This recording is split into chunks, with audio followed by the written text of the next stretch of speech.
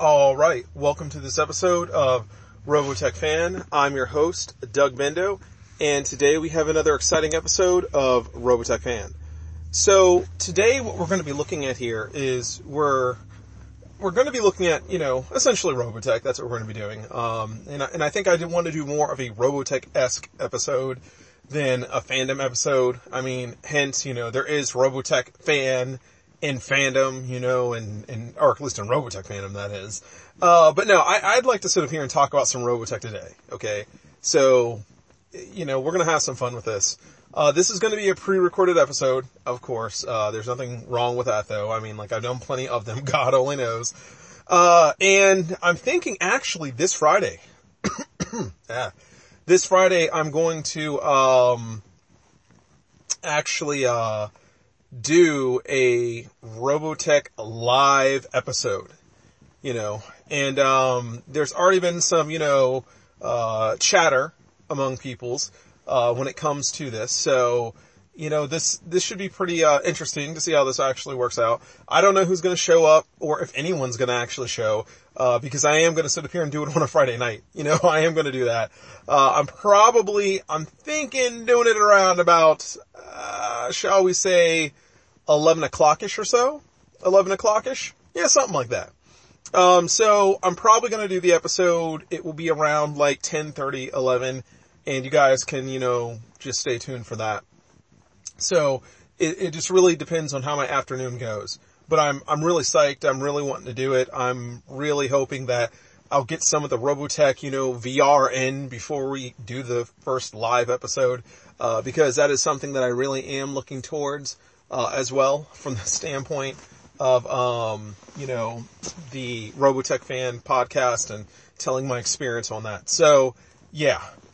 Like I said, I think that this should really be something that, should be interesting, to say the least. So, what are we going to talk about today?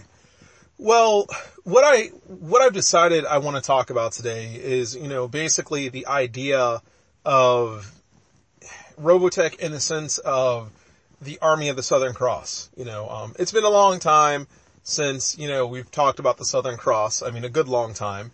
And, the Southern Cross series has never ever gotten the love, and I don't think I'm the only person who believes this, but it's never gotten the love among the fandom that it deserves. Part of it comes down to just how Robotech works and how the armies of the Southern Cross were basically the fall before humanity. They take that rap. And, you could technically blame it on the armies of the Southern Cross if you wanted to. But as far as the Invid invasion goes, nothing was gonna stop that. I mean, that's just, it's a reality. When you think about Robotech, here's what you gotta realize, okay? The Robotech Masters came on their last leg. They came in their last hour of their last moment. I mean, literally, it was like that for the Robotech Masters. They literally came to Earth riding on fumes. They didn't want to engage in a full-scale conflict. They just didn't want to. And I mean, that is shown in Robotech. In the first episode of, the Master Saga, they're just trying to test the Micronians to see what they're made of. That's exactly what they're trying to do. And they, in that episode, they talk about, listen, we have these artificial protoculture, generators that are consuming more protoculture than, the artificial protoculture that they're generating. I mean, it had come to that, and to a degree, I think when you look at the second Robotech War, I think that you have to be fair about exactly how it all goes down. The fact that, literally, you're seeing the collapse of a Robotech empire. You're seeing its last breath, making it to the planet Earth. And I mean, literally, it is the last breath. The Robotech Masters are not what they once were, and this is not one of those scenarios where the Robotech Masters are basically, going to be able to fight their way out of some situation where they're facing off against some, barbarians with sticks and stones. I mean, they are going up against the Earth's finest, which is the armies of the Southern Cross, and you want to keep in mind that the armies of the Southern Cross at the time had a lot of experience, even though the armies of the Southern Cross that you see in, I want to say about the, shall we say 2030s, if we want to give it that timeline just for the sake of this conversation, the armies of the Southern Cross that you see in the 2030s, are basically, the armies of the Southern Cross that, for all practical purposes, is the finished model. It's the polished model. It's not the one that you see in Robotech Untold Story with different provinces and stuff like that. Like, the Earth hadn't recovered, and that was pretty obvious to see. The Earth hadn't recovered from the Zentrani apocalypse, or, the Zentrani Holocaust, as it was called. But humanity had recovered, and that was one of the big things that you see effectively, from the start, actually, of, I would say, the past couple episodes before, Dana's story in Robotech, leading into, of course, it itself. And what I mean by that is, you do see, like, for example, where, Lin Kyle and Min Mei, I believe they go to, I forget what city it is. I'd have to sit up here and watch it. But anyways, Monument City, I think, is, mentioned on the news, or they went to Monument City. Okay, so Monument City is actually mentioned in the Macross saga. It is mentioned. And I believe that's where Lin Min Mei and Lin Kyle had their last moment. I could have swore it was. I could be wrong about that, though. They didn't have they may not have had their last official moment there. Like I said, I'd have to actually go back and watch the ending of the Macross saga, because there are a lot of, shall we call them, Easter eggs, because that's like the cool thing now on YouTube to call stuff Easter eggs when, it's like a prelude to something. But anyways, there's a lot of, foreshadowing that will take effect in, the final days of the Macross saga. And they do mention, like Monument City, for example, they do basically set up the three-mound concept between, like, the SDF-2, the SDF-1, and Chiron's Battle Fortress. They do a lot of things in the final moments of the Macross saga that do actually lead into the Southern Cross saga. And it's one of the real interesting things about how Robotech is done, because you really don't look at, Robotech in the sense of the Master Saga as being one of the finer moments of it. It's kind of like when you switch gears. What happens is you go from this love story to a war story, and that's literally what the Master Saga is. It is a war story through and through. It is not a love story. It is not what the Macross Saga was. The Macross Saga was a story that basically had love in the driver's seat. In the background, or in the backseat, I guess you could say, it had, this interstellar galactic conflict that for some reason behooved everybody.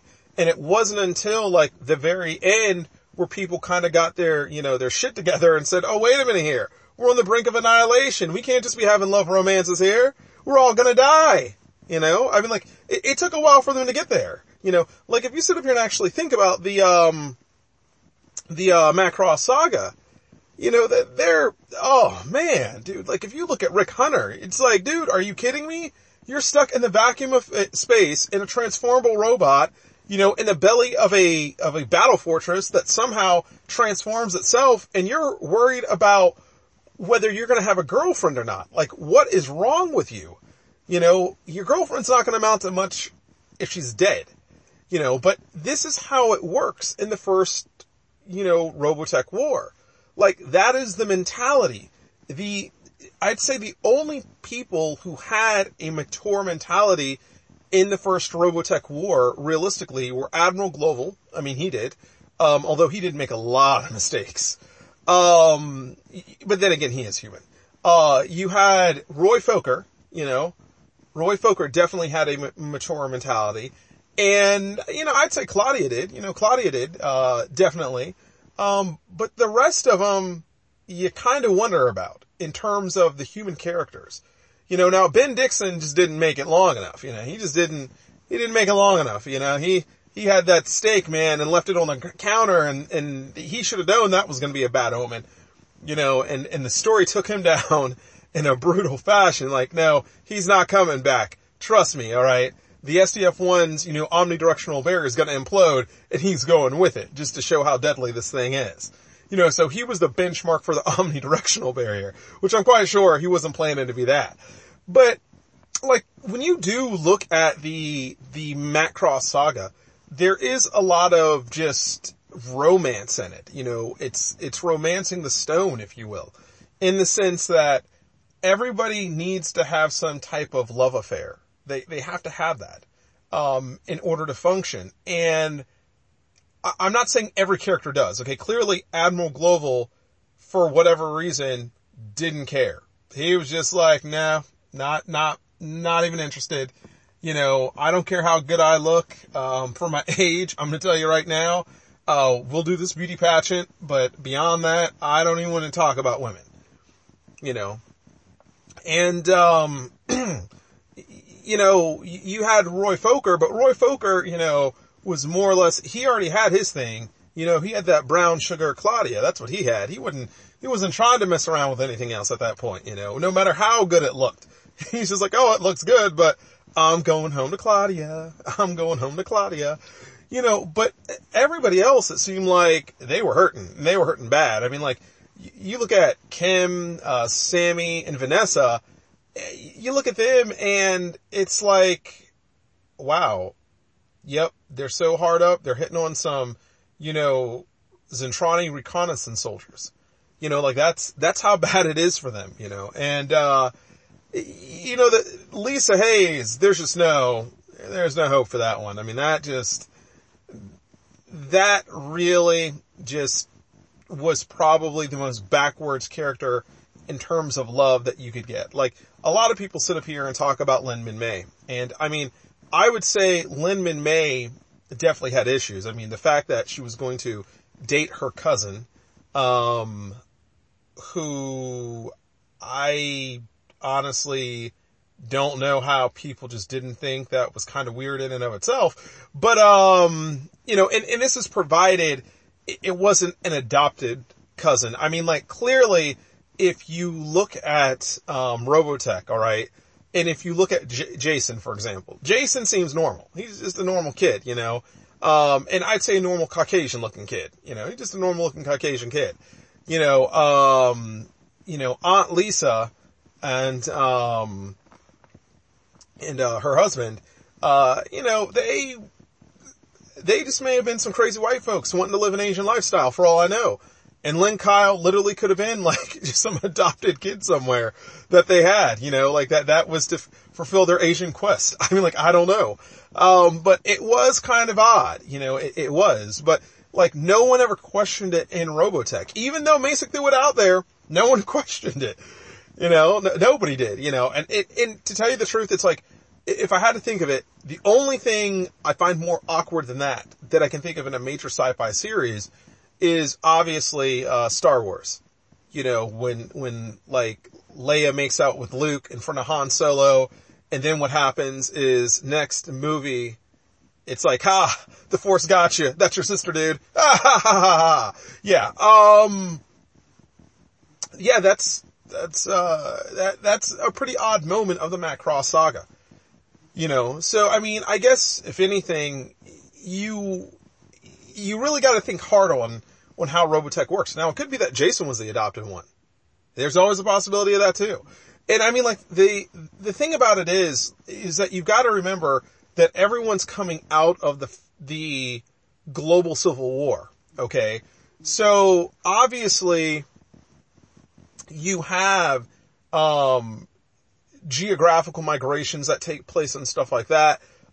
Clearly, the population of, black people had dropped.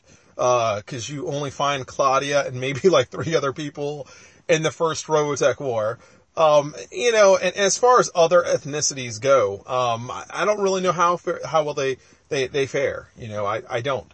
I know that there's been a lot of, push to say that Lin Min-Mei was Asian, when in reality, when you look at Robotech, it doesn't really, no. I'm sorry, no. It doesn't work that way. Lin Min-Mei may have some type of Asian heritage, or she may have some Asian adopted parents, or whatever the case might be. But again, I think that comes down to how the story actually unravels from that standpoint. Like, for example, these people are going to Macross Island. Why? We'll just look at the world for what it is. You had a devastated economy. You had war all over the place. About the first place that literally does get its, shit in order is literally Macross Island. So if I were thinking about it and it just happened to be in the Pacific, I might throw up a, Chinese restaurant or something as well if I had to make a living. Imports are very inexpensive. You're also looking at the fact that what's going to be the closest thing, to Macross Island. It's definitely not going to be some McDonald's. I can tell you that. So you're not going to be having, people with, massive, farms where they can herd, cattle and what have you not from coast to coast to Macross Island. It just doesn't work like that. And Macross Island had to import a lot of what it had. I mean, that was pretty obvious just how Robotech worked with the Battle Fortress. I mean, the SDF-1 was like how big, and still they had to get, like, in terms of supplies, they did have to resupply themselves. The ship itself, from a human standard, could not work indefinitely. It couldn't. And that's after pulling materials right off the island itself before, they got to Mars Base Sarah. So I think that, like, when you talk about Robotech, and especially when you talk about, like, the first Robotech war, there is a lot of drama that goes on from a personal, story perspective. And most of it deals around love. Now, like I said, there are some awkward moments you could totally look at, and one of the biggest awkward moments would obviously be Lin Kyle and, Lin Min-Mei, but also, again, you don't know necessarily the relationship of the characters, where you are talking about a global civil war. You're talking about a military, like world militaries, in fact, that had been so decimated that at that point they had to get women recruits to basically run everything from an operational and control perspective, with only having a few men on top.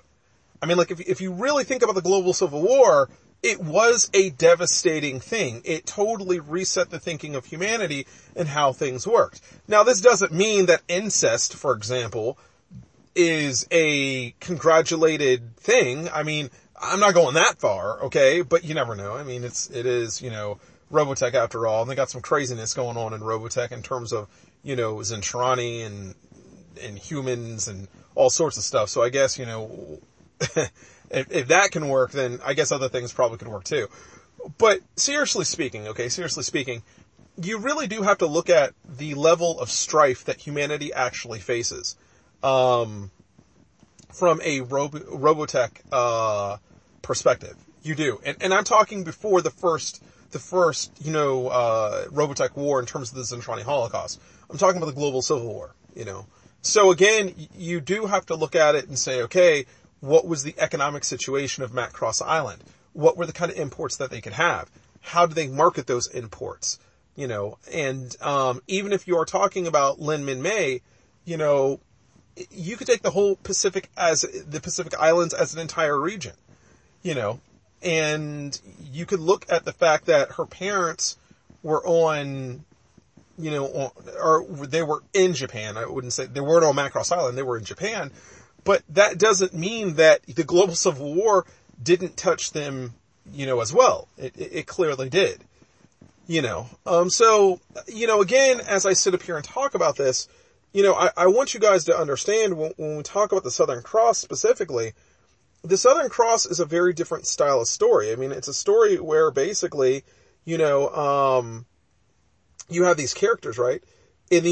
for all practical purposes, you have these characters, and these characters are, in many respects, more grown up than the generation before them. They simply are. I mean, when you talk about the first Robotech War, you have a cast of characters that are entering into an interstellar galactic conflict. That's what you're talking about there. When you talk about the second Robotech War, you're talking about a cast of characters who grew up in the background of an interstellar galactic conflict. So there are two very different ways to look at how the stories are actually done. And that's one of the reasons to why you essentially have a romance for the first Robotech War, but in the second Robotech War, it is more disciplined. It is really it is a true war story. That's exactly what it is. And, I love the second Robotech War. I really do. I think that out of all three of them, the Master Saga is arguably the best of all three. Now, I do like New Generation a lot. I do. I just think that when you talk about how well written the stories are, the three of them, in a separate fashion, I do think that the Master Saga just overall really does, give it to you. It does. I mean, it's the one story that can stand on its own without the other two if push came to shove. If you had to choose one Robotech story that had the most solid premise, what would it be? And it would be the Master Saga. I definitely think that. I know a lot of people will sit up here and say, oh, but Macross Saga, Doug, Macross Saga. And it's like, are you joking? Are you seriously joking? I mean, did you not sit up here and see how, Max and Miriam were just at each other's throats, and then a knife fight in a park, and hey, everything's okay. Now, Max was clearly, crazy. He was crazy. I mean, and he was probably hard up on women, and I'm thinking that was part of it too. As you get older, you realize these things. It's like, as you get older, and this is the whole thing. As crazy as that whole scenario is, I will tell you right now, it's funny, when you look at Robotech as a kid, you see it one way. When you look at it as an adult, you see it another. But that knife fight, some guys are so hard up that they'd be like, wow, you may be crazy like a Kardashian, but you know what? I'm gonna tag this. Yeah, you're all mine now. Oh, it's a thing where you've never experienced love before? Well, maybe I can show you what love is. Pretty much that's what he did, in a sense. He opened her up to, the arms of humanity. And, from there you had Dana Sterling. That's all you really can say, And the Baby Dana episode is by far one of the most hilarious episodes in Robotech. It is, when the Zentrani see the baby and they're like, oh, that thing's deformed. And yeah, they don't even know what to make of that thing. It's so small and tiny, but they're like, oh my gosh. It's like, nah, the baby just got a big head, like all babies do. All babies got big old heads. But yeah, when you're talking about, the Macross Saga, it is a love story. It is, for all practical purposes. And they do play to it very well. They do. And they do try to interweave love with, the Zentrani, events of the time. And I think that the Macross Saga does a great job of that. I definitely wouldn't take anything away from that. But when you get to Southern Cross, it is nitty and gritty, It is not like the Macross Saga, it's not like a character-driven, we're gonna win because, we're the good guys and they're gonna lose because they're the bad guys. It doesn't happen like that. And in the Macross Saga, unlike the, in the Macross Saga, unlike the Southern Cross Saga, in the Macross Saga, you do have a definitive, line between good and evil. You really do. The humans are good, the Zentrani are evil. I mean, there's no two ways to sit up here and tell that story.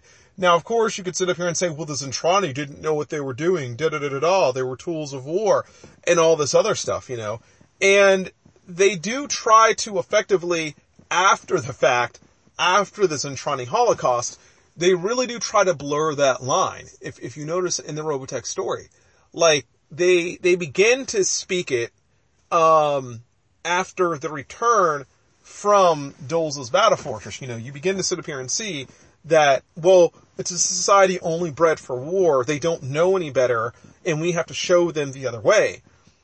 And then, of course, after they fillet the planet, what's the Macross way of doing everything? It's like, let's sing a song and open our arms. And regardless of the fact that they blew up our homeworld, we can embrace them and begin anew. And that's exactly what you have in the Macross saga. Only in the love story would that shit fly. Only in the love story would that shit fly. Like, the quantum, energy cannon, the Grand Cannon basically didn't do anything. Like, although it eviscerated, God knows how many ships, it didn't matter. It just didn't matter. It's like, this isn't gonna win this fight. But you know what is gonna win this fight? Girl, step up. That's pretty much how it went down. Where in the Southern Cross saga, could you imagine if they would have tried that with the Robotech Masters? The Robotech Masters just would have looked at them and just said, we're getting these weird transmissions and then they would have been, the person relaying that information would have been cut off. And, the elders, or not the elders, I'm sorry, they weren't the elders, but, the Robotech Masters would have been like, okay, just eliminate them. Okay, eliminate them. We don't have time for this. Who cares what they're trying to tell us? It doesn't have anything to do in the regards of protoculture. Clearly, they are a barbaric civilization. They're allowing their emotions to get the best of them. Maybe they understand the demise that they're about to face. And that's that. That pretty much is how the Robotech Masters would have looked at, force of arms. Provided they would have been the ones to have, devastated the earth in that sense. And again, I think this is what makes Robotech, is that the Zentrani, you can see exactly why they're the errand boys. And you can see why the Robotech Masters are the brains behind the brawn. You can definitely see that. Now, as far as, the Robotech Masters go, they were definitely more powerful than the Zentrani. Even in their final moments, if it came down to literally picking between the Robotech Masters and the Zentrani, and I'm saying the Masters from the Master Saga versus the Zentrani, the reality is the Zentrani would have lost to the Masters. And how you can tell is this. If you look at Robotech, and if you look at the post Force of Arms episode, okay, and I'm talking even post Recreation Blues, alright, when you look at the post Force of Arms episodes, and then you get to see the Robotech Masters. The Robotech Masters sit up here and straight up tell everyone how, one battle fortress can defeat a force of 5 million. They straight up say how it can be done. It's not even a surprise to them. They just don't think, and they just don't believe that the humans would be able to unlock that ability. They just didn't believe it, and I think that that's really telling about A, the Robotech Masters and their technology, and B, how insignificant Dulce's force really was from the overall scheme of things. The humans thought they had it down with the Grand Cannon, right? They thought here, we have this, quantum energy, weapon with a full drive, filtering system, and there you go. I mean, energy, it's like energy passing through a full drive filtering system, and then poof, there you go. There's our quantum energy weapon. And the humans think that they've got it down. They really do. They think, hey, we got this wide angle lens and this whole 9 yards. We're going to be able to totally wipe out, the Zentrani as it stands. And in reality, the Grand Cannon was incredibly powerful. It really was. But it wasn't so powerful that it could wipe out, effectively 5 million capital ships. It couldn't do that. And not so much that it couldn't destroy 5 million capital ships as much as it really couldn't do it from the standpoint of, oh yeah, almost forgot. They're surrounding the entire Earth. And that's exactly where they went wrong with the Grand Cannon, is that it was a stationary weapon. Now granted, I don't think much would have changed with the Grand Cannon, beyond the fact that realistically, it was no different than using the SDF-1's main gun back when, the SDF-1 essentially had its full drive intact, and by full drive, we're not talking about,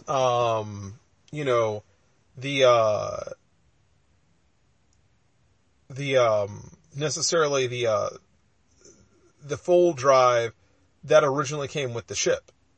Because that's one of those odd things about Robotech that you look at, which is, did the SDF-1 have its original full drive or a reconstructed full drive? It's kind of like the master computer, the master computer was not in the SDF-1 at the time of its launch. And this is one of the reasons why the SDF-1 was practically stupid in the first Robotech war. The EVE system was not there. And had Eve been there, the story would have went completely differently. Eve would have been like, oh, these are the Zentrani. Just to let you know, this is how we can best beat them. Just to let you know, this is how the Robotech masters look at them, so on and so forth. Like, that's what would have happened. And that's the credit to the Robotech that's the credit to Robotech Untold story there. Even though the SDF-1 was a powerful ship, it did not have all of its core essentials there at the time of the launch that was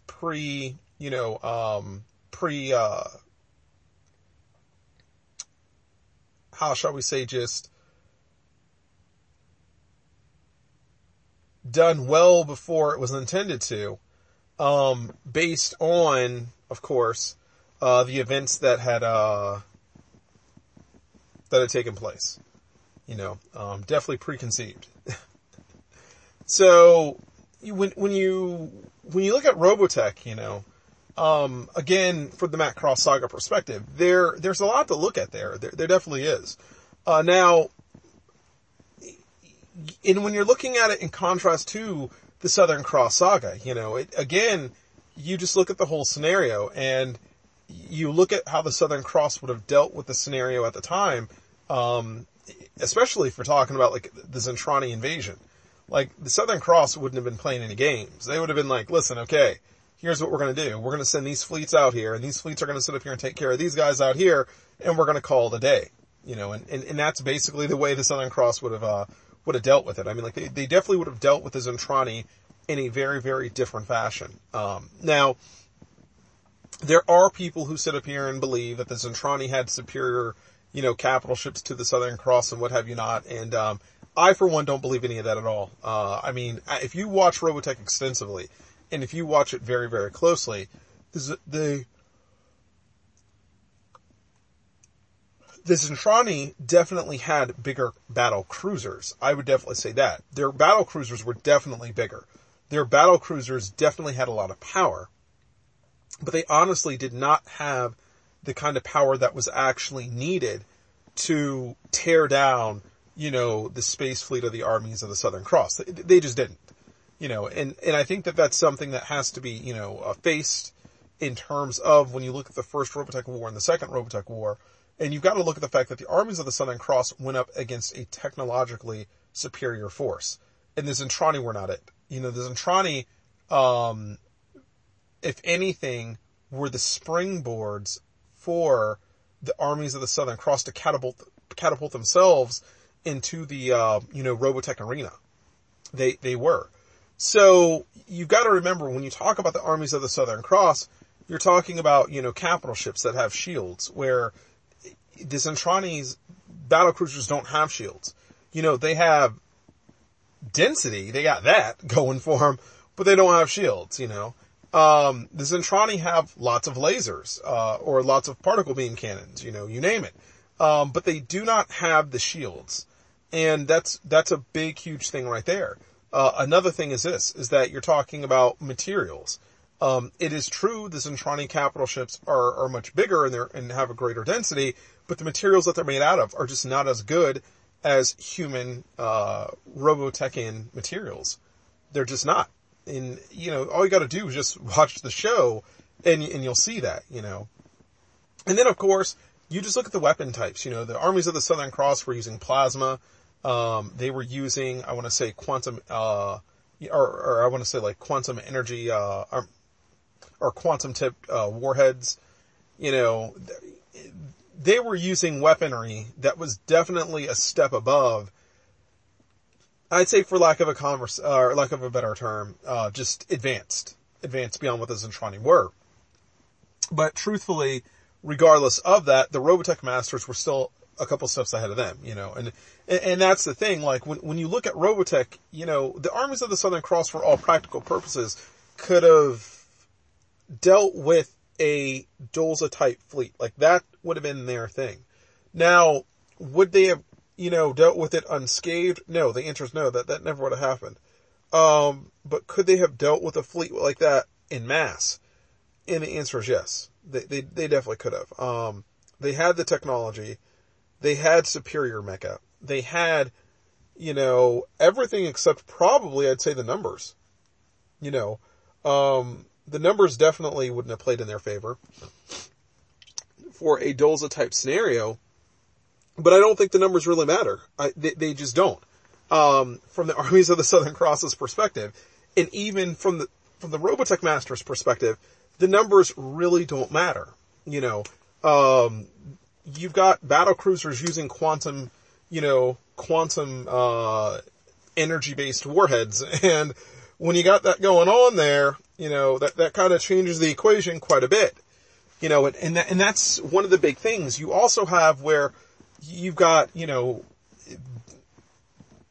their commanders who definitely know what they're doing in the way of space warfare. Like, you can just tell that there's a huge difference between, like, Emerson and Global, for example. If you were talking about who's the better commander in space warfare, I would definitely not be choosing Global over Emerson. Like, Emerson is the better one.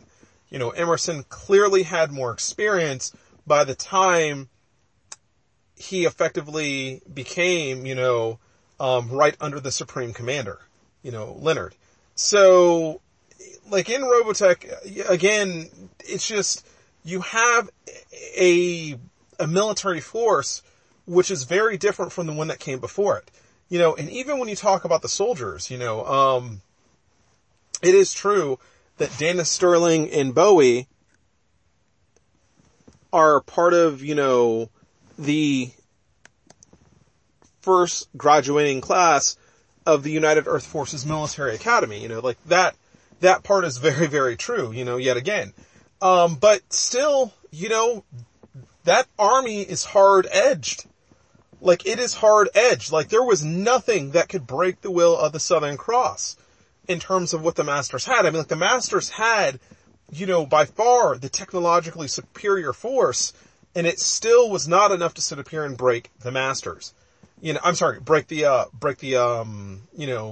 backbone of the Southern Cross.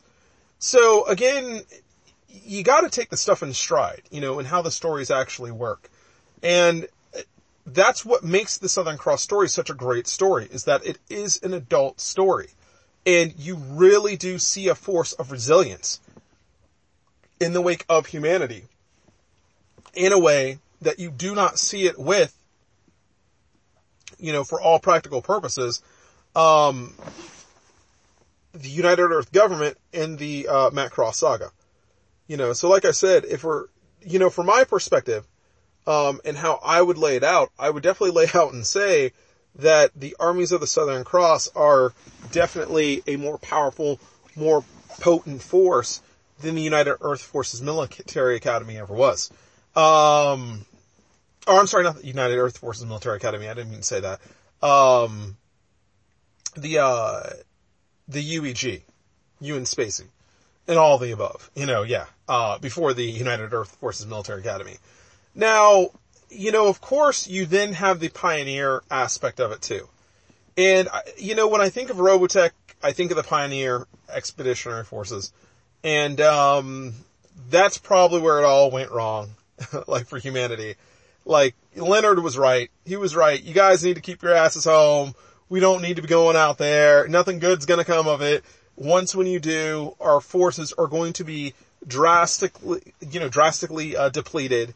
We're not even going to be able to stop pigeons from shitting on us. I mean, seriously, what are you thinking, Admiral Hunter? What are you thinking? And that is something that I again, you look at the Southern Cross for what it is. In the Southern Cross, they were realists. It wasn't the fact that they were a bunch of morons and their, stupidity is what allowed them to keep a high morale. It was they saw the situation for what it was. And they're like, well, if we can just hold out until they come back, and that's all we need them to do is come back and we're going to be all right. Unfortunately, though, what was coming back was not going to be anything that could deal with the Robotech masters on their level. Which really begs to differ, in the idea of you guys are going out there to basically deal with a preemptive conflict. And in doing so, what technology do you have in your assortment that's going to say to the Robotech masters, we can deal with you too? I mean, that's the thing. When you think of Global and what Global wanted to do, and how Global wanted to basically take the SDF-1 and he wanted to take the SDF-2, for all practical purposes, the Zentrani fleet, out into, space to find the Robotech Masters homeworld and then deal with them on that side of the galaxy. You really got to think Global was an idiot for that one, because it's like, dude, did you not see what happened in the first Robotech war? Did you not see how just really humanity wasn't ready to mess with this? And granted, humanity did survive, and it was done through a fluke. It was done through some 16-year-old girl singing her song. I mean, that's what it was. And the fact is, you can't sit up here and, pop idle your way through the next Robotech conflict. So, granted, you could look at the Zentrani and say, they've got excellent weapons, they've got excellent firepower, anything beyond, what Earth has ever had. And, yeah, with this firepower, we should be able to go out and face, we should be able to go out and face the Robotech Masters and anything they've got going on. And there's some truth to that. You could look at that, and you could also look at the fact that Global did have the Imperial fleet. The truth is, when you look at Robotech, what you definitely have to realize is humanity was not outnumbered by some outrageous margin of 10,000 to 1 or something like that. That's not how it went. The reality is, Britai had 1 million ships under his disposal. He had 1 million, okay? Dolza's main fleet that he came with was about 5 million, so it was about a 5 to 1 advantage, okay? But Britai had one thing going for him that Dolza did not, and that was he understood the Micronian ways. He did. And he had seen enough cable, broadcasted, Macross news network to understand that, hey, this is how the Micronians, get their forms of entertainment, which is the big thing here, entertainment, in the sense of entertainment. And the other commanders didn't understand that. So, when you deal with Robotech from that end, you've always got to remember from the force of arms scenario, humanity was not outdone by that great of a margin. The reason to why the Earth got filleted is purely based on the fact that, honestly, Global didn't even try. He didn't even try to save the planet. That wasn't even, just wasn't going to happen. He wasn't even going to try that. And the truth is, had they tried hard enough, they probably realistically could have saved the planet. They could, but he didn't want to. He wasn't worried about that.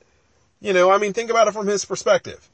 The planet gets bumped off. Who's going to be the biggest guy in charge? Oh, it's going to be me.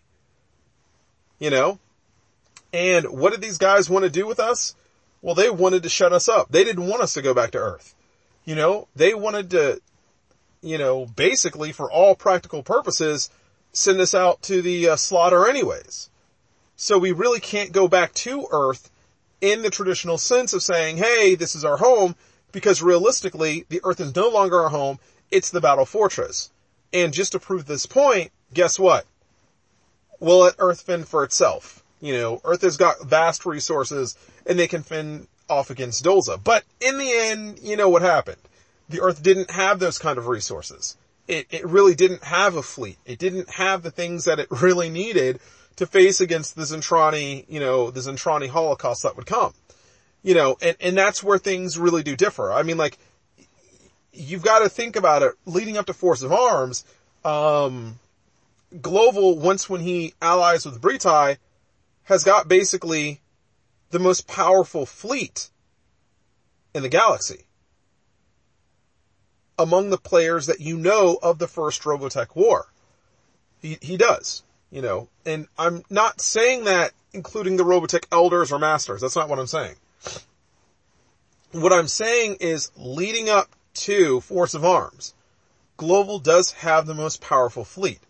And the reason why he does is because he has a Micronian fleet and he's got a Zentrani fleet. And the Zentrani are in a situation that is actually very similar to his own, which is they can't go home. Britai knows that what's going to happen here is Dolza's going to eliminate him along with the Micronian planet. So it only makes sense at this point to ally with the guys that he hasn't been able to kill. And as Exodore had set up here and said, up until now, in our little adventure here, your fortress has proven to be unbeatable. So we're really now going to put it to a test. We'll see how great this fortress really is. And it's one of the real interesting things about the Macross saga. But if you were to sit up here and take the Southern Cross saga, it would have been a very, very different story. I mean, to begin with, you would have had, weapons, if you're talking the Macross saga, the Southern Cross saga, that's what I meant to say. If we're talking about the Southern Cross saga, it would have been a very different story. But not necessarily in a bad way. If you were talking about the Southern Cross saga, one of the things to really understand about the Southern Cross saga is that they are prepared. That's the thing about them. They are prepared, and what they do is they basically take fourth dimensional technology and they begin to actually wield it as their own. This is one of the things I like about the Southern Cross saga. Now, granted, you really don't see fourth dimensional tech being used as a standard way of doing things until the reclamation forces come back. Okay? So I do want to point that out there in terms of if we're talking Robotech and if we're talking, in terms of fourth dimensional tech, the Shadow Fighter with its fourth dimensional frame, plus I want to say the Destabilizer and what have you not, like that right there is your mass production of fourth dimensional tech. And this is why the Envid looked at, the reclamation forces and thought, yeah, these are the children of the shadow. These guys are up here using fourth dimensional tech, hence, the concept of the shadow, and we're just not going to deal with that. We're not going to. We got to go. I mean, you know what happens when you start dealing with fourth dimensional tech. We just got to leave now. And that's one of the reasons to why the Regis was so willing to leave. It wasn't a need to stay and lose everything after gaining everything. And gathering all the protoculture and going to another world that she could wield her own away from the Minecronians and their insanity in the way that she saw it, was totally acceptable. But the other thing is that this wasn't the first time, that the Regis had seen this. Because if you look at the Master Saga, what are the Robotech Masters using? They're using fourth dimensional tech. That's exactly what they're using. And in using fourth dimensional tech, they really do get themselves into a scenario where they've gone beyond the point of, we'll say, civilized sanity. They've stepped into that realm of the unknown in terms of civilization where, if you're not over a certain bioindex, then you gotta go because you're just basically not up to social standards, and the Robotech Masters have reasons to do why they do what they do. And it comes down to this. They are trying to create a perfect model of society. So, again, like when you look at the Southern Cross, aspect of Robotech, the Southern Cross was going up against a society that was considered to be the most, perfect in the known universe. And it was on its last leg. And in its last moments of perfection, it was able to deal it down on the Southern Cross. But then the Southern Cross is then followed up by the Invid invasion. And like I said, I don't think anything could have stopped the Invid invasion. It just wasn't going to happen. And you see that when you actually watch the episode Invid Invasion, when Admiral Hunter sends, her, and at this point it's a her, sends, her or him. I mean, technically there's Rick Hunter too. But anyways, when the hunters send their, reconnaissance force or reconnaissance wing to basically surveillance Reflex Point, and to basically strike with a first wave. Because that was the whole idea, was like, we're going to send all these ships, we have all this firepower, we're going to deal it down.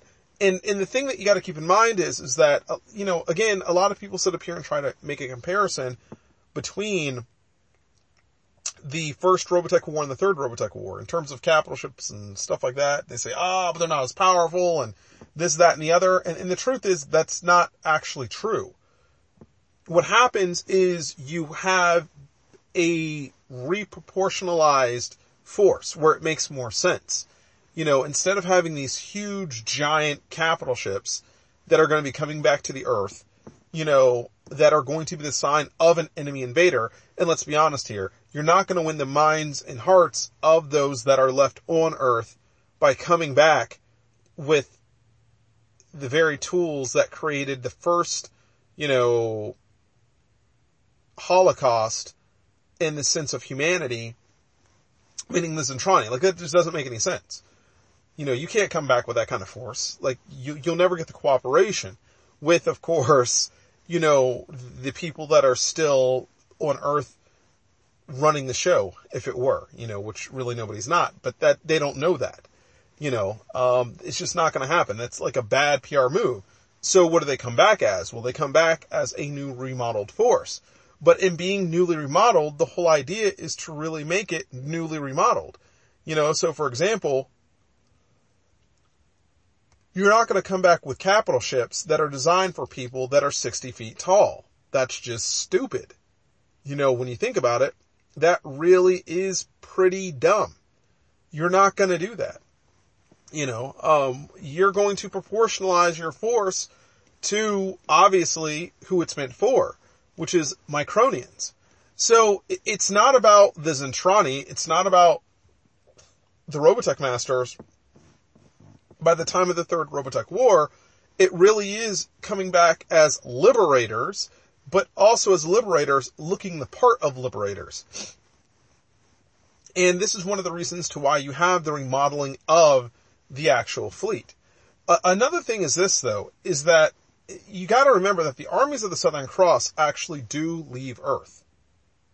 They do commit the Exodus, and in doing the Exodus, they leave Earth and basically they leave all the undesirables there. They don't take anybody who they don't care about. Like, that's pretty damn obvious, The truth is, when you look at the first, Robotech War, there's a certain level of undesirableness that's actually there. Okay? And having that undesirableness, you basically see it in terms of, well, the people that are on Macross Island have to stay in the battle fortress, because if they don't, then what happens is word gets out that we're in an interstellar galactic conflict, and then everything's just going to go to the shitter. More like everyone's going to find out that the United Earth government lied to them, and they can't have that. And that's your desirables, your group of desirables number one. Then when you get to the Southern Cross, or Master Saga, whichever you call it, depending on how you want to phrase that, because I've heard it called both. In fact, I've called it both myself. when you get to the Master Saga, what happens is you don't know about the undesirables until you get to New Generation, you know? So basically what happens is the Southern Cross takes everybody that they like and they hightail it out. That's exactly what they do. There's only a few reputable individuals that actually stay. And when the Southern Cross leaves, you do have a breakdown in infrastructure. You do. You know, so again, it's important to understand that the Invid do not defeat the Southern Cross necessarily overnight. That's not what happens. What happens is the Southern Cross is defeated by its own decision making. That's what it is. The idea is that you deal with the concept of an exodus, meaning that they look at the Invid invasion and they say, we just can't do this. This is not going to work.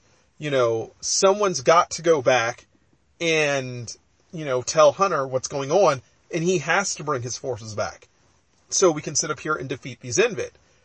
Then you have the guys who just came back saying, look, we're here now. We'll hold it down for you.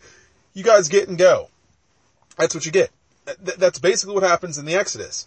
The Exodus is primarily made up of those who are the desirables. In other words, it's the existing Southern Cross establishment, which is heading out to, you know, obviously Tyrol, you know, and keep in mind, a lot of these kids are going back to see their parents that they haven't seen in a long, long time. You know, like Dana, Bowie, and all the rest of them. So there's a reason to why these guys are all going on, you know, the Exodus. It's not just hey, the Invid are really tough and we need mom and dad's help. It's, listen, Wolf can't go back. Like how is Wolf and Carpenter, essentially, how are these guys going back? And saying, yeah, we left your kids there. Yep, we left them there with some murderous Invid. I mean, they did sit up here and hold their own against the Robotech Masters in the way that they believed they should have, but yeah, the Invid basically slaughtered them all. Yeah, that would have never, you can see what would have happened there. You can definitely see what would have happened there, you know. And I mean, you can tell that that is not what either of those men were about. Now, granted, Carpenter he's the one who has to lead them back. I mean, someone's got to lead them back, and Carpenter is definitely the guy that does it. But, you know, it comes back down to when you see Jonathan Wolf, you know, in the decisions that were made. And he knows the decisions that he made were bad decisions. But where did those decisions begin? You know, did they begin when basically humanity handed the planet Earth over to the Invid in the formation of an exodus so that they could go back and get, you know, the parents that left all the kids behind? You know, is that where it really was left? And what was the fallout of that? Like, what was the collateral of that? And really, when you're talking about the Second Robotech War and you're talking about the loserism of the Southern Cross, that's really what you're looking at there. You know, you're looking at that aspect of it. It's not that the Southern Cross could not defeat the Invid. It's not that. It's that they weren't going to defeat the Invid. It couldn't. It's just they weren't. And they weren't going to do it because they weren't prepared for something like that. They were prepared for something more along the lines of the Zentrani. They could handle the Robotech Masters. But when the Invid come on the scene, you're talking about an army that is so different from every other army. And there's nowhere to run. There's nowhere to hide. They can strike simultaneously at any given point. They have no high value targets whatsoever, which is another problem. So again, you look at the first Robotech War and you look at the second Robotech War, you understand one basic philosophy. You take down that mothership and the rest is history. Take down the capital ship. The rest is history. You do these things and the mop-up's going to be okay. Well, the problem with the Invid is that you don't have any of that. You literally do not have any of that whatsoever. It's not like you're going to be like, hey, you know what? Let's go kill that pincer and everything's okay. No, that's not how it works. The Regis can just jump down to the next unit she wants. Or the Invid brain can just simply take control of all the Invid if need be. You know, like, these are the kind of problems that the Southern Cross faced, where they were facing a force where it was sheerly numbers. And the other problem that they faced in facing the Invid was the fact that they were the ones with high value targets.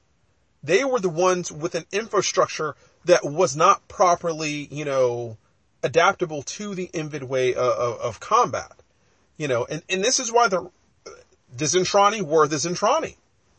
In terms of their massive battle cruisers with their, 1,000 guns on them and all the above. It's because this is how you deal with a force like the Invid. What you do is you get a giant brick-looking piece of doo-doo, and then what you do is slap as many guns on it as you can and call it a day. Forget about shields. They don't matter. Forget about, the idea of using high-tech weaponry. It doesn't matter. There's a reason to why the Masters made us the way we are, and it's because we were meant to be, meaning the Zentrani in this case, were meant to be that buffer between them and the Invid. Because the Robotech Masters, for all practical purposes, were never going to beat the Invid. That wasn't going to happen. I mean, they did have a leg up, because they had figured out a way to genetically, create the perfect, specimen for the worlds that they had been on and stuff like that, meaning the Robotech Masters, and encountering the Invid on one of the worlds. Obviously, they had done that. But in reality, the Robotech Masters' problem was very simple. Their cost for driving their Robotech society was so insanely high that there's no way on Earth it could have lasted the test of time against a force like the Invid. And you've got to remember, the Robotech Masters are facing an empire, that is over 500,000 years old. So the Invid have learned some things that apparently not very many other species have actually learned in Robotech. So when you talk about the idea of having an empire that's over 500,000 years old from a Robotechian, historical perspective, okay, or how humanity would date it, at least over 500,000 years old. But of course you are talking about, fourth dimensional, time, or I want to say a fourth dimensional clock. So 500,000 years in the way that we would look at it could very well be a generation in the way that they look at that, and you always got to keep that in mind, that time and space do not run equally in Robotech. They definitely don't. But again, I go back to what I had said originally. And, I really do think that when you talk about Robotech, this is the kind of thing where when you look at Robotech and when you look at the strength of the armies of the Southern Cross, when you look at the strength of the armies of the Southern Cross, they had the best chance of defeating the Invid. They definitely had that.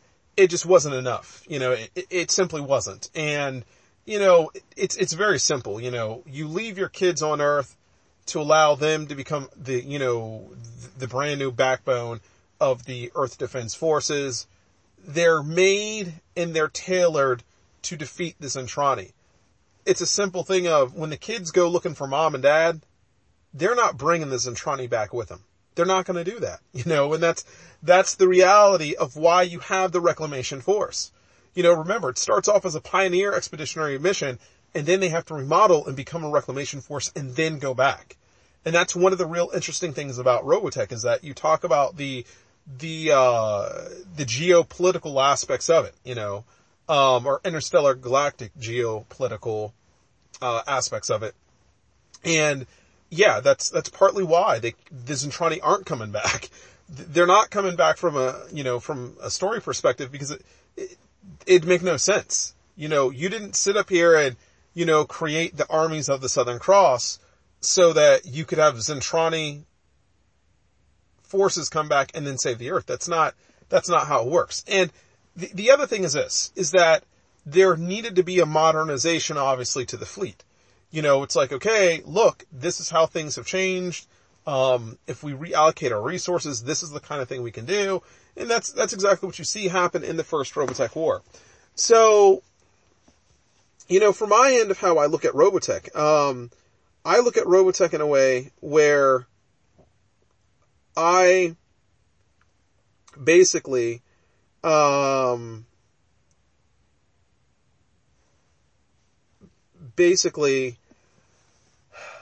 think about it, and I can see exactly why, okay, the armies of the Southern Cross made the decisions that they made, and why the Reclamation Force came back as the way it was. It definitely came back because it was done by proportionality, and in addition to being by a concept of proportionality, it was also done by the fact that you were not going to send back some alien invaders to save humanity when they were the first ones to sit up here and basically try to make humanity go extinct. You know, it's just not going to happen. But the other thing is this too. The Zentrani had changed by that point as well. They had become micronized. A vast majority of them had, to a point where you had to have a remodeling of the fleet. You know, you had to have that. And also humanity had changed. Earth was no longer the jewel of humanity by the time of the Third Robotech War. You know, you talk about Mars, okay, or Venus, or Jupiter, you know, just in the known star system, closest to the sun, you know, humanity was inhabiting, you know, Jupiter, it was inhabiting Mars, it was inhabiting, you know, Venus. It was able to make these planets work for themselves, you know, and by for themselves, I'm talking humanity. It was able to do these things. So again, when you look at this, you begin to realize these people are really behind the times at this point. You know, they really are. And I'm talking the people of Earth. And the reclamation forces, they all know it. They know that they left those people there. They know those people are as dumb as doornails. They know that those people are, you know, just not, there's a reason why you didn't take them. You know, and the way you got to look at it is they left basically the lowest class and next to the lowest class on Earth while everybody else basically left.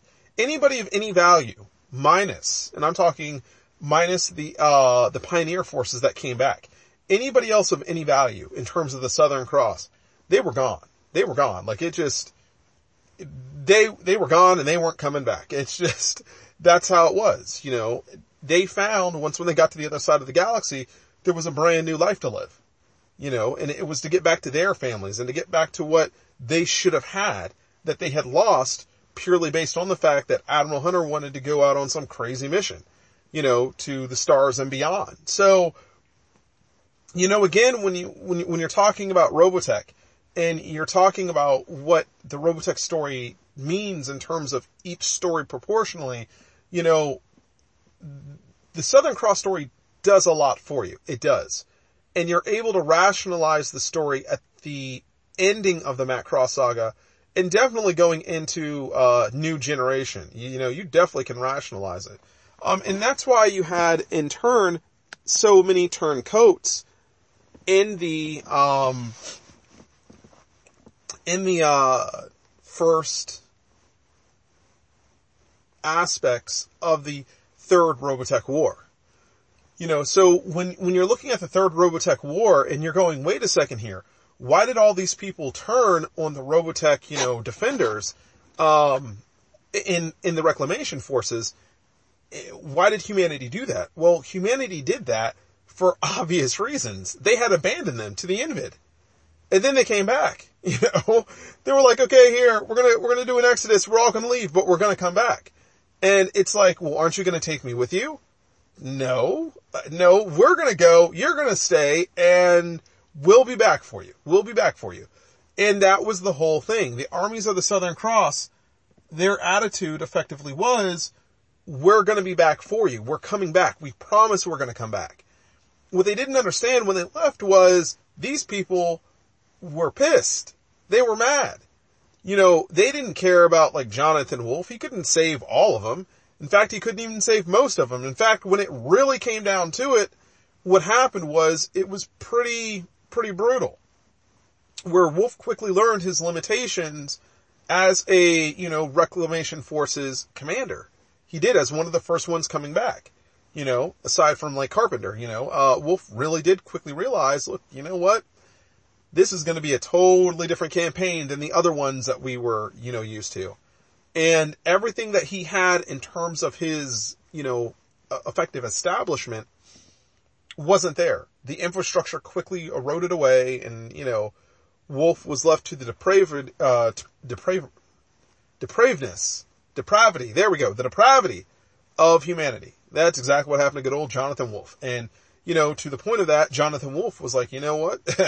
I'm going to sit up here and take this bottle, and I'm going to save this one little town that I can see as a resemblance of some type of humanity, and I'm going to call it a day.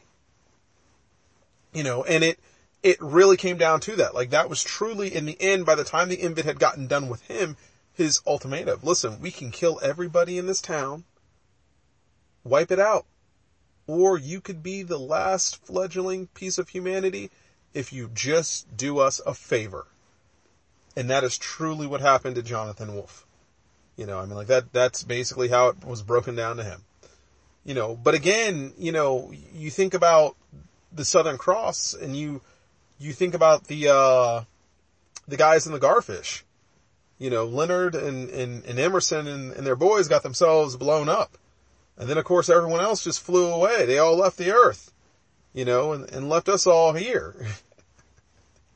They left us all here. And it's like, no, we're not going to do this. Now, granted, those guys came back. I mean, those guys with the Garfish clearly came back, but they also knew, effectively what happened. Those guys were much, much older, and that's the thing. When you look at the Robotech timeline, Ghost Town's a very interesting story, because clearly those guys were there effectively for the second Robotech war, and then they came back and partook in the third war and said, we're done. This is over. We're not doing this anymore. And that's one of the real interesting things about how the second Robotech war jives into the third Robotech war. There are clear signs in the second Robotech war that the third Robotech war tries to play off it. And the Garfish guys, the old men in the Garfish are exactly that. But that also speaks to the timeline as well, how it's done. And this is one of the big problems, of course, with how Harmony Gold attempted to try to redo the timeline. It didn't work because it doesn't jive with the gentleman at the Garfish. It doesn't jive with Jonathan Wolf, It doesn't, it doesn't do well with Scott Bernard and his band of freedom fighters. His freedom fighters are much, much, much younger than any other cast of Robotech, characters dealing in the roles that they dealt in. They're much younger. And they're much more, I would say, for the situation they're in, they're much more resourceful too. And that's what makes the third Robotech war an adventure story. And that's one of the reasons why I love it so much, is that after you have this war story, okay, of the Southern Cross, you then do translate over to, of course, an adventure story, which is, of course, the third Robotech war. And the reason why it can be an adventure story is this. You've already had your love story. Okay, you've already had that. And then you've already had a war story. And this war, meaning the third Robotech war, has pretty much already concluded. What happens in the third Robotech war is you're basically talking about, the humanity's lifeline. The Earth's last sliver of hope. And let's just say Scott Bernard didn't fare out too well in the beginning, although he did do pretty well at the end. So, again, I like, the Master Saga a lot. And one of the reasons to why I do like the Master Saga, and one of the reasons to why I think the Master Saga is so amazing, is due to the fact that the Master Saga really does tie together the Macross Saga and its ends dealing into the New Generation saga and its beginnings, leading into its ends. You know, you definitely see this, as they go along on their journey, you know. And, you know, you do have to put your brain to it. It's not something that you necessarily can just say, oh, you know what, it wasn't said in the story, therefore it didn't happen. You know, you can definitely tell that after the Exodus, people are pretty bitter. And they're the ones who turn on, you know, for all practical purposes, they are the ones who do turn on, the freedom fighters. You know, they do. They do turn on the freedom fighters. And they do turn on the established Earth forces.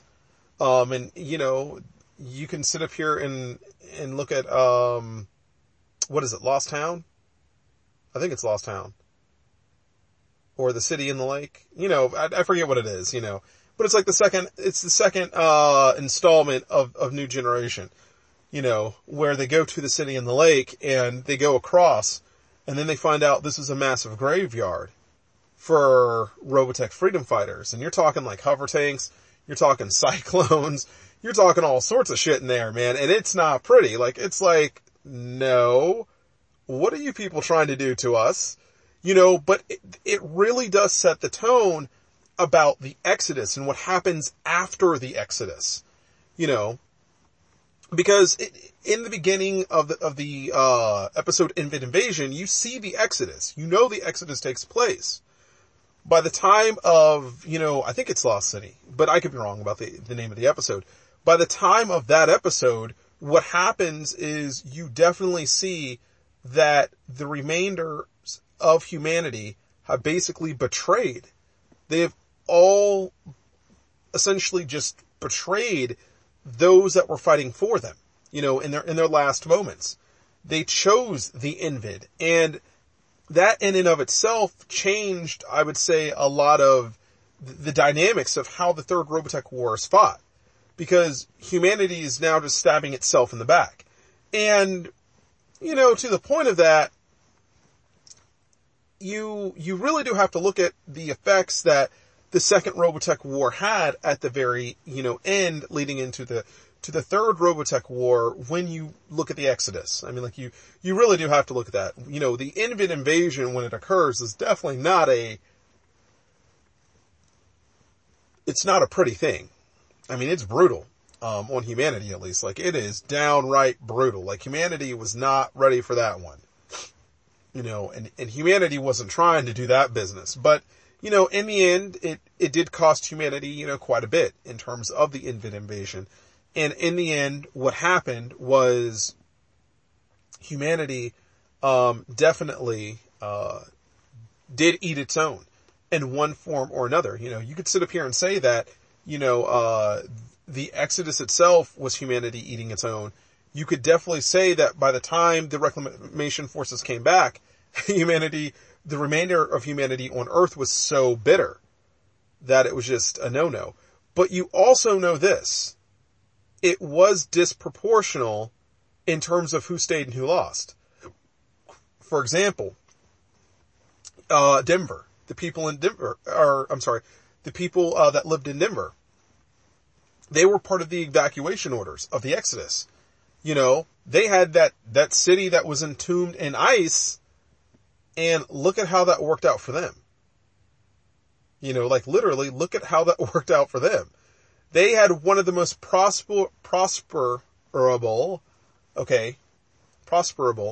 places on Earth, and they decide to leave it all behind to go out into space and, you know, go live among the stars for all practical purposes. You know, and that is something that is very telling about the Second Robotech War leading into the Third Robotech War, which is how humanity does view itself by the time of the Reclamation Forces. You know, by the time of the Reclamation Forces, humanity views itself very differently. You know, Hunter and friends do not necessarily see the Earth as a world that is the cradle of civilization that needs to maintain its existence, but they see it as guess what? the fact is, we can live on any world we want to through robotechnology.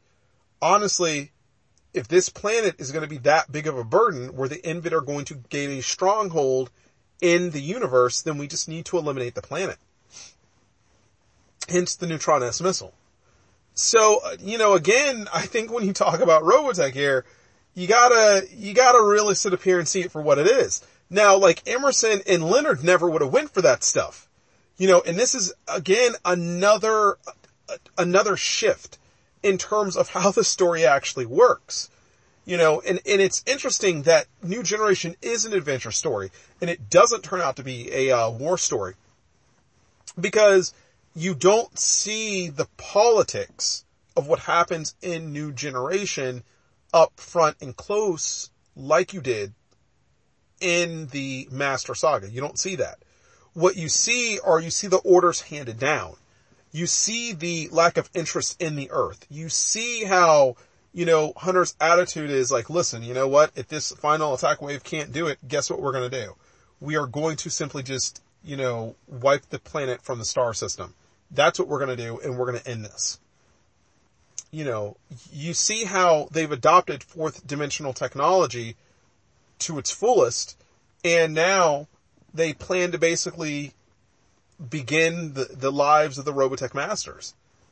This is exactly what it is. It's like, effectively, it's like a repeat, if you will, of what happens to the Robotech Masters, which is the Robotech Masters, to a degree, they in essence lose their humanity over this 500,000 year, whatever they got going on. To the point that they actually do become the Robotech Masters. And Zor tries to fight this. Like, he's like, dude, we can't be like this. You people are insane. We can't do this. We're literally going to flush our very, essence of self-worth down the toilet so that we can be perfect ourselves. Well, it's our imperfections that make us who we are, and from Zor's perspective, it's very true, which is, listen, if it wasn't for my imperfections, I never would have created this near perfect society.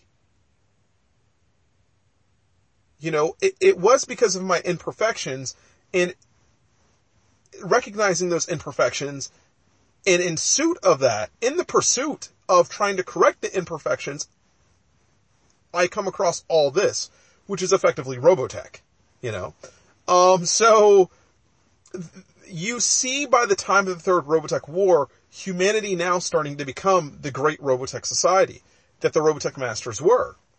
And remember, they have vast influences once when they go to the other side of the galaxy. And they have them in a way where they decide, you know what? The Earth just isn't worth it. It's not worth it. We can live here on Tyrol. Tyrol's just like Earth. In fact, we found like 20 other planets just like Earth. Why are we screwing around with that planet? And also I think it's fair to say too, that reconnaissance would have showed that the people that were left on Earth had basically devolved. Or, worse than that, they had become treacherous. So I think that when you talk about, again, the Third Robotech War, in contrast to the Second Robotech War, like I said, Leonard and Emerson never would have went for what they did in the Third Robotech War. They wouldn't have done that. But it was also believed that those guys were more than capable of taking care of any issues the planet was going to deal with. And by the sheer fact that they had lost so much in the Second Robotech War, in terms of just the overall thought process of the pioneer forces, with the, establishment of the Southern Cross, leaving Emerson and Leonard behind and all that, and then to put icing on the cake that they will effectively lose Jonathan Wolfe, and they are going to, for all practical purposes, lose reconnaissance wing after reconnaissance wing. At some point, they just look at the collateral and say, listen, we can create a brand new Earth if we want to, but this Earth isn't going to be worth it. And the thing is this, You can't let the Invid just stay there. Like, you can't. They knew that. They knew that. They weren't stupid. They had been sitting up here fighting a war forever and a day with the Invid. You know? They had, and they realized that they weren't going to even be able to defeat the Invid in their entirety, meaning the region, until they got those reinforcements from the Exodus. I mean, like, that's how that works too. So, you know, everybody's on board with what needs to happen, it seems like. It's just that the people who do get holding the bag of poo-poo is, of course, the undesirables on Earth. And how they basically lash out is something in and of itself.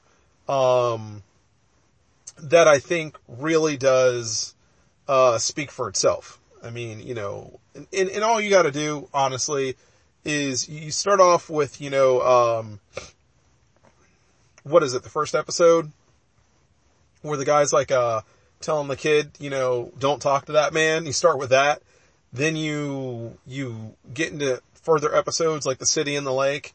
And then after that, you know, you've got Donald. You see how that one works out. And even beyond that, what you have is, you have, you know, Lancer's flashbacks. You got those. And if you're not even talking about that, then you've got, you know, the sheer anarchy that tries to engulf humanity, which is, the Fortress on the Farm, you know, the episode Lonely Soldier Boy. And then, of course, you know, you look at Rook's background with the biker gangs and stuff like that. And you can clearly see what happens to humanity. Not to mention, you could talk about Ghost Town with the old soldiers and stuff like that. And, how they just gave up the fight and said, forget this noise, you know. And then even if you do look at Ghost Town and if you look at the sheriff and stuff, and how literally there was just a social breakdown. You know, forget about Jonathan Wolf in his eulogy and the stuff that he was doing. I mean, you just look at exactly how it all went down. Episode by episode and by another episode. And it just reinforces the fact that humanity had been on such a downward spiral that even by the time when you get to Dusty Airs, like, what is he doing? He's bumping off freedom fighters. Why? Because he's got a good reason to. But nonetheless, the reality is the reality of the second Robotech war leading into the third Robotech war, which it was a brutal decision to be made. So, that's what I'm going to say for now. That's exactly what I'm going to say for now. I think that this was a great episode. Honestly, I think you guys are going to like it because it's like, finally Doug's getting back into Robotech again. He's getting back into Robotech. He really does remember this stuff. Yeah, I do remember this stuff, guys. I totally do. It's just that I've been away from it for about, you know, a year and a half to 2 years now. And I'm ready to sit up here and take the reins, if it would. Yeah, take the reins. Yeah. Like I said, I'm thinking, and I'm not sure about this, but I'm thinking this Friday we are going to have our episode. If it's not this Friday, it might actually be this Saturday. It's really going to depend on a number of things, in terms of just how my week is, planned out. I just want to make sure that I can truly dedicate the time to you guys that you guys want to have, for this live episode. And I think it's something that you guys are really going to enjoy. Okay. Now, the software that I'm going to be using, I'm actually going to post in the section, of info for this episode and the last episode too. I'm going to do that.